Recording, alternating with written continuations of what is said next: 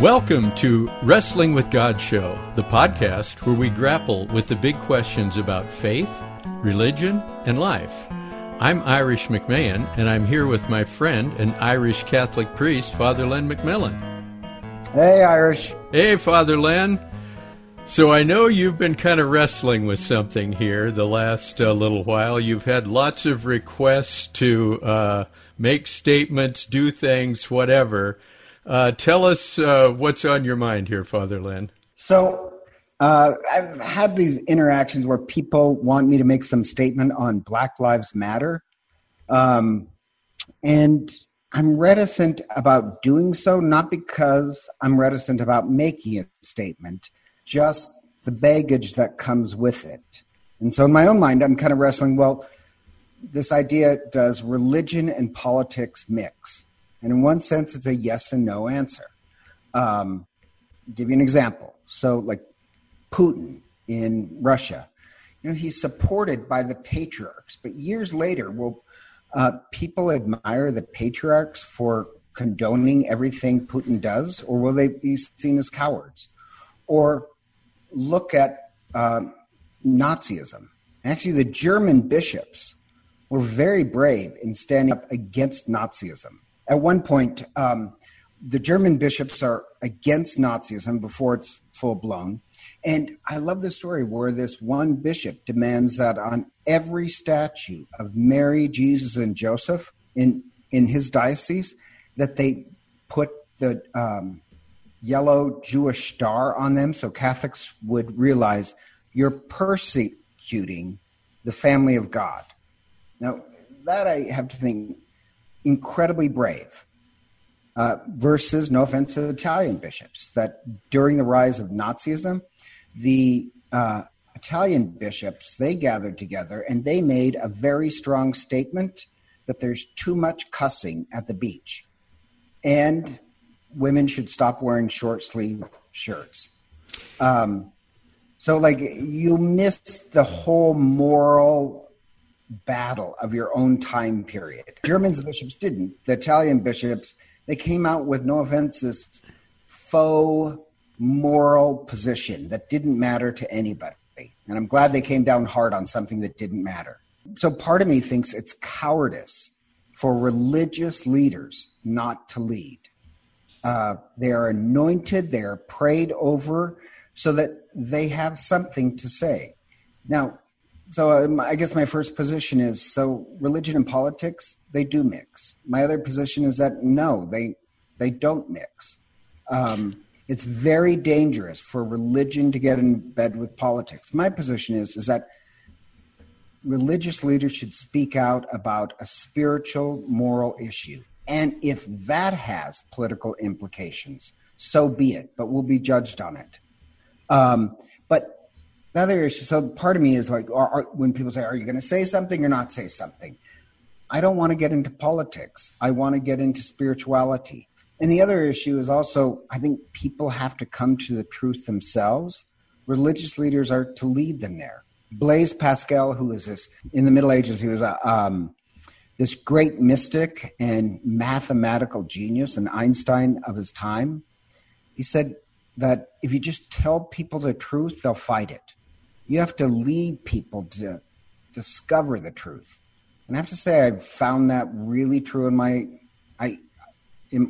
own priesthood. That if you just tell people the truth, they will not accept it. If you kind of lead people to the truth and make them like do the addition themselves, they figure out 1 + 1 = 2, but it takes a lot of effort for them to lead to that position. So like I've had this like one morning, God bless him, he's a good person, but I'm going to Mass and outside of the church, he kind of confronts me because we ask people to wear masks, or the bishop has asked people to wear masks to Mass. And he gets upset and he says, this is interfering with my freedom. I have a mask, but I don't think I should have to wear it. It's my freedom. And I said, yeah, but I tried to be joking and say, yeah, but if you wear a mask, then you're free to attend Mass. Wearing a mask just gives you greater freedom. And like, he didn't like that. And then he points his finger at me and he says, I better not hear you say Black Lives Matter. So at that point I said, oh, well, let me put it this way. Black lives do matter. All life is sacred to me. And I've always preached a pro-life position that absolutely every life, I don't care if it's black or white or Chinese or Lebanese or Minnesotan or whatever it is, every human life is sacred to me. Now, I probably won't say preach on Black Lives Matter because it also has this hinge of politics where like one person said about the Black Lives Matter that it means that we should abolish the police. So I would be very cautious about a political slogan that has other implications. But to me, it's not a political position. My position is a spiritual position that every human life is incredibly sacred. And I was listening to this interview where this Hollywood singer who, lives in wealth, he coupled Black Lives Matter with burning down the entire house. He says the whole structure's got to be burned down. All police have got to be abolished. Well, that's really fine if you're living in a gated Hollywood community, but I find that more of a political position. And I've had other people email me saying, long complaints. How come I'm not saying something? But I've always said something. And what I've said is every life matters.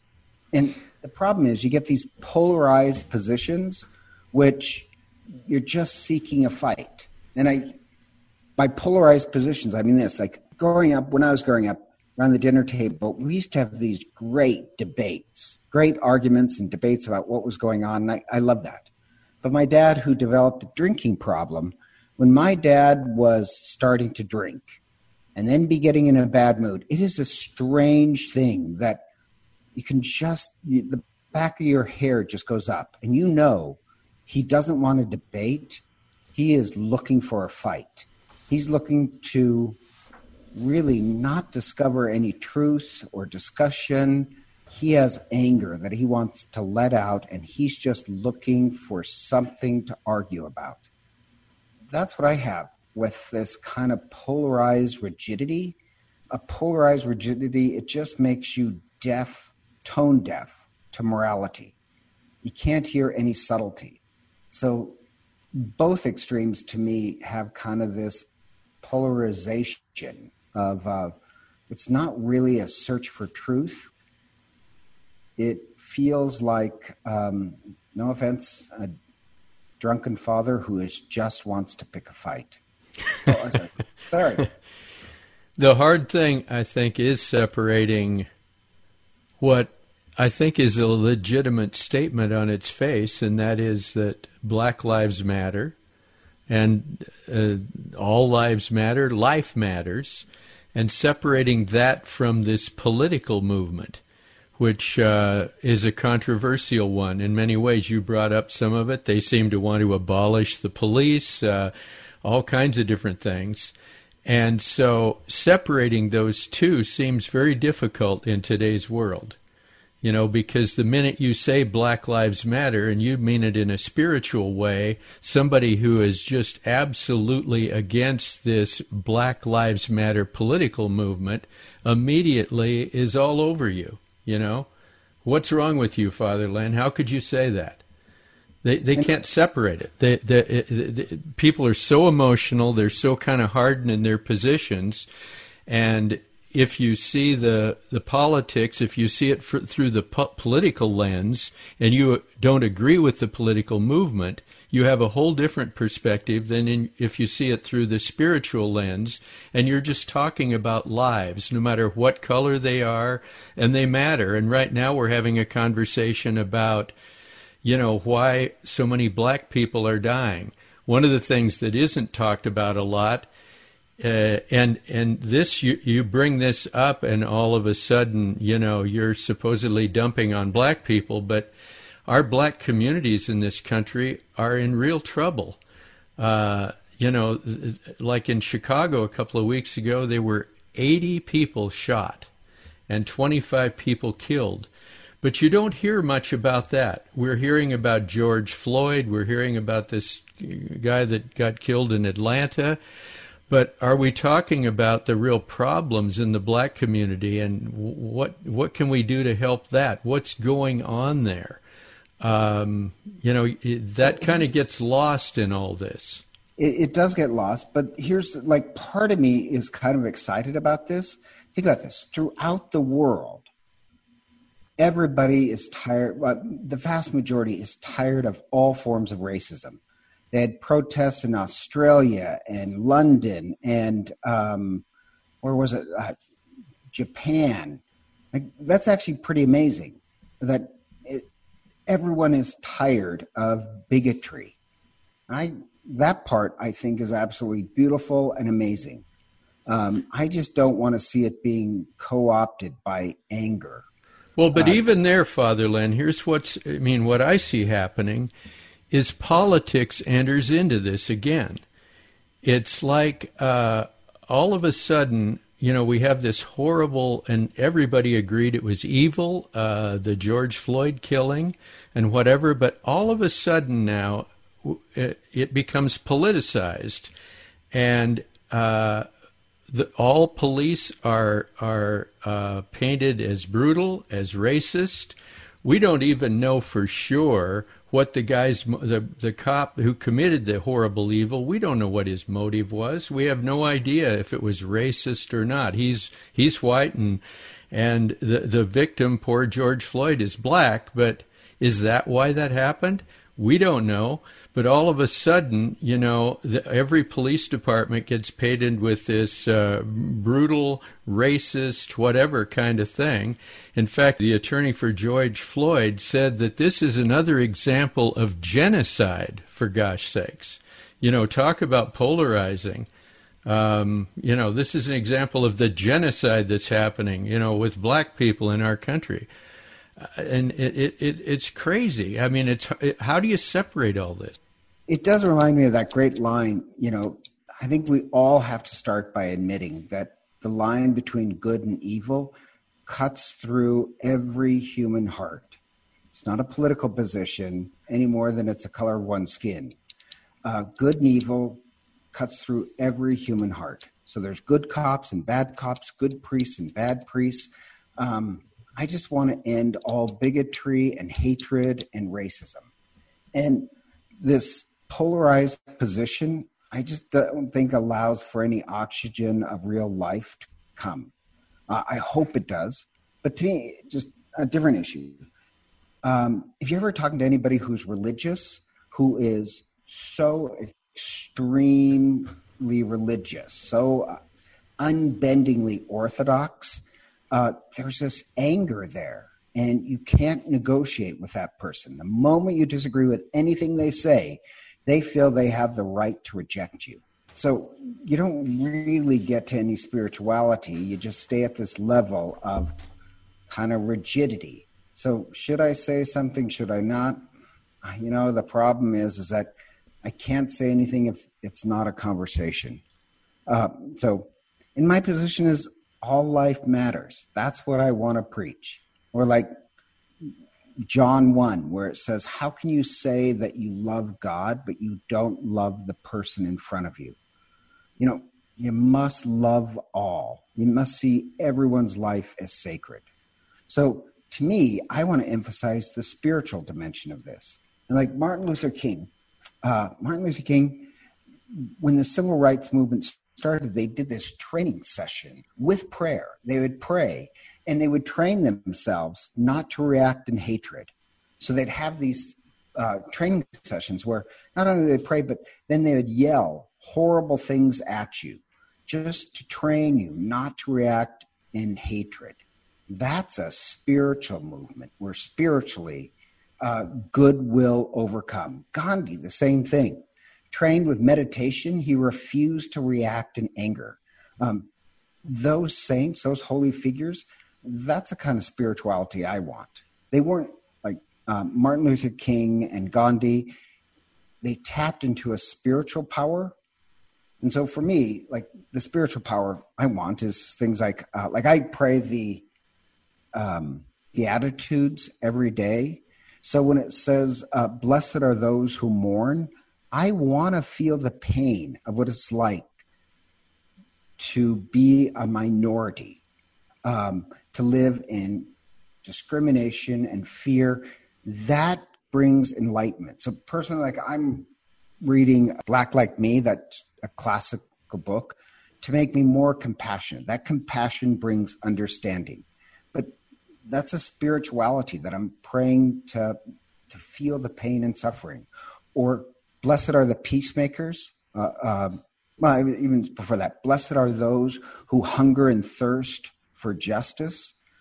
There are good cops, we've seen that, and good protesters.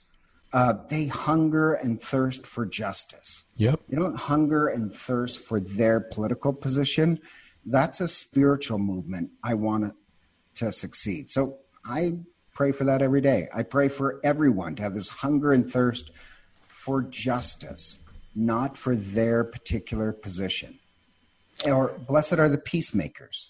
You know, that's a commitment. Peacemaker means a bridge builder.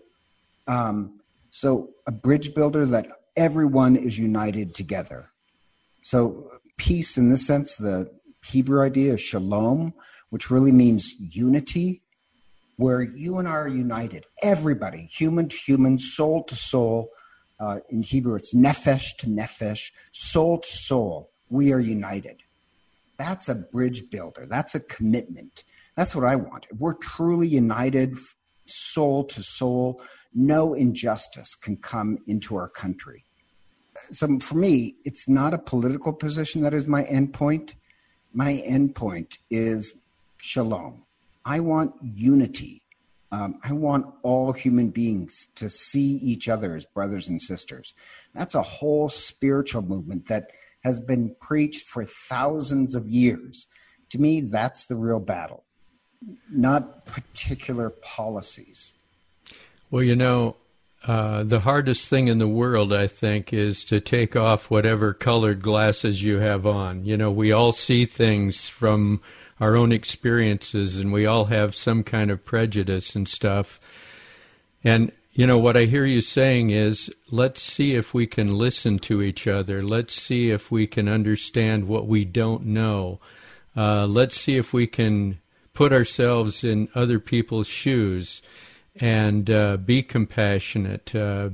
Try to listen more than we talk, that kind of thing. That's what I kind of hear you saying, Father Len.